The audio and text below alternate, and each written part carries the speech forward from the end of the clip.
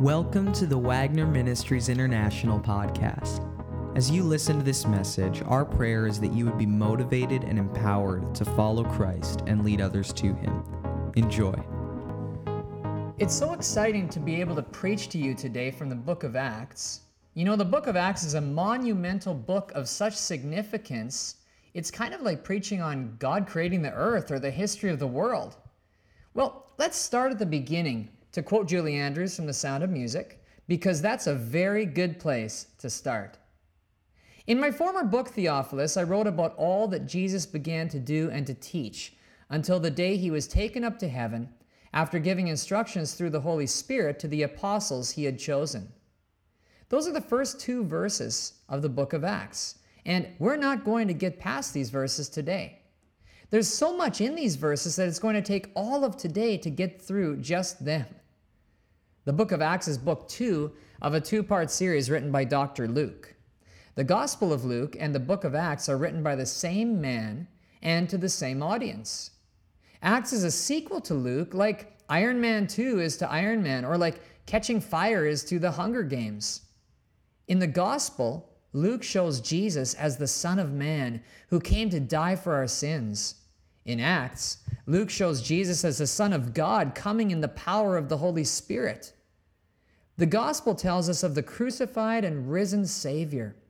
Acts shows us Jesus as the ascended and exalted Lord and leader. The Gospel declares Christ's teaching. In Acts, we see the effects of his teachings on the apostles and the things they did. In short, it's like Luke summed it up himself when he says, "In my former book, Theophilus, I wrote about all that Jesus began to do and to teach." In book 1, Luke showed what Jesus began to do and to teach. In Acts, Luke shows what Jesus continued to do by the Holy Spirit through his disciples. And this is a key point. Sometimes the book of Acts is called the Acts of the Apostles. But this is something of a misnomer because what the book is really about from start to finish is the acts of the Holy Spirit working through the apostles. You know, the book of Acts is a book of power. And that's one of the reasons why it's a scary book to preach on, because it's like tinkering with a time bomb, waiting to explode any minute. And I hope it does. I pray that as the weeks go by and as we come in contact with the power of God in Acts, that same Holy Ghost power may be unleashed in our lives and change our families and transform our communities to the glory of God. The book of Acts is secondarily a book about two mighty men of God, Peter and Paul. The first 12 chapters are generally devoted to Peter, the last 16 to Paul. But the book of Acts is primarily about a person, the Holy Spirit, who is every bit as much God as Jesus Christ or the Father is. Oh, the book of Acts is exciting. The Holy Spirit falling in power on Pentecost. The first sermon and altar call ever. Peter healing the crippled man at the gate called Beautiful. Ananias and Sapphira and the judgment of God. The stoning of Stephen. Philip and the Ethiopian eunuch. Saul on the Damascus road. And that's only the first third of the book. Let me tell you something. I am excited about what God wants to do in your lives in the next few months as we journey through Acts. When I get reminded of all these exciting acts of God, I have trouble holding myself back. I want to get to them all right away. But first things first, I will discipline myself today to get back to verse 1. So let's just see who this Luke is. It's always helpful to know a little bit about the author of a book before you read it. It helps you know where the book's coming from and where it's going, and more importantly, the spirit behind it. For instance, it's helpful to know that L. Ron Hubbard, the author of the book Dianetics, which is the sacred scripture of the Church of Scientology, a non-Christian cult, it's helpful to know that he was a less than successful science fiction writer before he broke through big time in religion. It's helpful to know that C.S. Lewis was a born-again believer in Jesus when he wrote one of the classic children's books of all time, which has since been made into a successful movie, The Lion, the Witch, and the Wardrobe. And it's helpful for us to know that Luke, the author of Acts, is mentioned 3 other times in the Bible. We learn something of his faith and character through these references. In Philemon 23 and 24, Paul writes this: Epaphras, my fellow prisoner in Christ Jesus, sends you greetings, and so do Mark, Aristarchus, Demas, and Luke, my fellow workers. Luke was a companion with Paul while he was under house arrest in Rome at the end of his life. In Colossians 4:14, Paul writes this: Our dear friend Luke, the doctor, and Demas send greetings. Ah, yes, the beloved physician. Luke was a first-century doctor, trained under the same Hippocratic oath that countless other physicians through the centuries have been trained under. We see traces of his physician's heart in Luke and Acts. These books, more than any others, focus on Jesus and the apostles' healings. They also include some technical scientific terms that indicate Luke's knowledge of his field. Luke was a Gentile, a non-Jew from either Philippi in modern-day Greece or Antioch in modern-day Syria, just north of Israel. Either way, he was the only non-Jew, the only Gentile to write a book of the Bible. And he wrote 2. In fact, Luke's 2 books make up about a quarter of the whole New Testament, more than Paul's 13 letters, more than John's Gospel, 3 letters, and Revelation. Think how impoverished we would be without Dr. Luke's contributions. Luke, like all the New Testament authors, wrote in Greek, but the Greek that Luke wrote with was a stylistic and sophisticated Greek that read like Shakespeare or Hemingway in his day. Luke was a polished, articulate, and intelligent man, but perhaps the verse which sheds more light on his character than any other is 2 Timothy 4:11. Paul's writing this letter from a Roman jail. He's waiting to be killed. It's likely Paul's last letter he ever wrote. And here's what he has to say about his situation. Do your best to come to me quickly, for Demas, because he loved this world, has deserted me and has gone to Thessalonica. Crescens has gone to Galatia, and Titus to Dalmatia.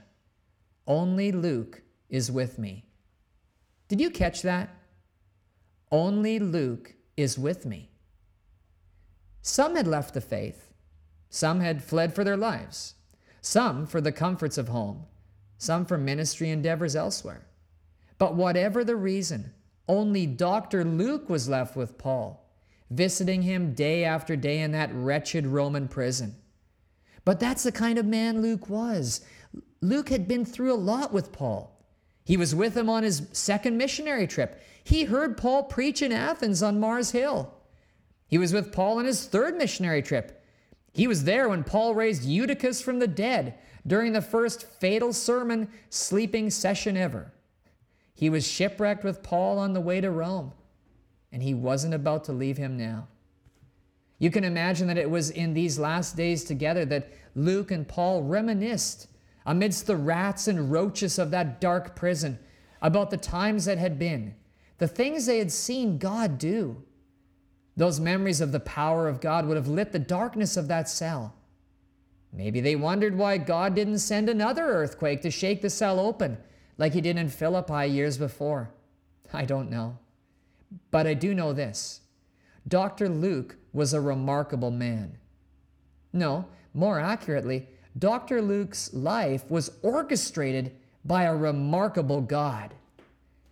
How many doctors do you know who are willing to leave lucrative careers which they've worked their whole lives for what? The prospect of spending their later years beaten, abused, shipwrecked, and alone, instead of enjoying the luxuries of their retirement in some tropical paradise. But we don't have to look even as far as the doctors, no.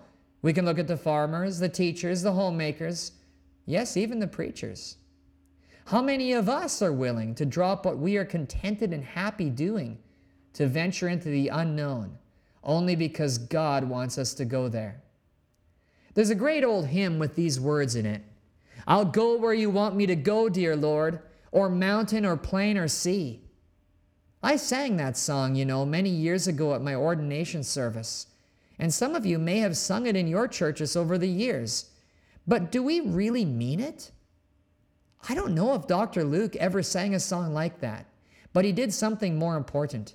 He lived it out. I will go where you want me to go, dear Lord, over mountain or plain or sea. That's Dr. Luke's life in a nutshell. It's funny, how sometimes you get encouragement in some of the least expected places, even a Roman prison cell. I don't know what God's call is on your individual life. He may not be calling you away from the familiar and comfortable to somewhere else, but he may be. When God calls us somewhere, whether it's to a new place or to a new area of ministry, we are always given the choice to say yes or no. Abraham, the successful farmer and rancher that he was, he could have stayed in Haran and said no to God's call on his life. The prophet Jonah heard the call to Nineveh, but he ran the other way. Dr. Luke could have kept on seeing patience instead of embarking on the Lord's adventure for his life. The Lord Jesus, he won't force you to follow his call. But if you do, your life will be filled with a deep sense of peace and contentment, excitement and adventure, along with the inevitable persecutions. If you say no to his call, the external comforts, they may remain, but the unease that comes from living with your disobedience will ultimately end up consuming you with regret. How many of you have known at some point in your life that God was calling you to do something or be somewhere, but you said no? Remember that time right now.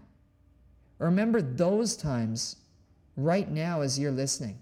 Those times are things that will never stop consuming you, friend, until you bring your disobedience to the Lord and ask him to deal with it and give you another opportunity for obedience. And you know what? When you do that, when you do repent and ask for another chance, Jesus will give it to you. That's the good news of the gospel. It's the good news of grace today. So I urge you today to listen to the voice of God as he places a call on your life today, as he reminds you perhaps of a call that he had placed long ago and that you haven't walked out yet. And I urge you today to follow the example of Dr. Luke and eagerly and enthusiastically follow that call. O lover of God, what more shall I say? Well, Luke had a lot to say to his friend Theophilus, and I'll end with this today. He writes, "In my former book, Theophilus, I wrote about all that Jesus began to do and to teach until the day he was taken up to heaven." Acts was not initially addressed to us. It was written from Luke to his friend Theophilus. Now in Luke 1, verse 3, Luke calls him most excellent Theophilus, indicating that he was a Roman official of high rank. I must confess, we don't know much about this man. He may have been someone Luke helped win to the Lord.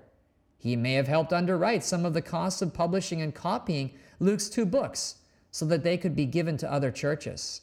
But the truth is, we don't know a whole lot about Theophilus. But I do know this. I know this for sure. His name literally means in Greek, lover of God. And that's appropriate, isn't it? It's appropriate because symbolically that tells me that this book of power, this book of beginnings, this book of Acts is written for you and for me and for all the other Theophiluses out there in the world, for everyone who is a lover of God. So, lover of God, what more shall I say to you today? Only this, that the 2 chief reasons why we aren't following God's call on our lives is because, firstly, we don't have ears to hear what that call is, and secondly, because we have too much fear to trust God and follow his call.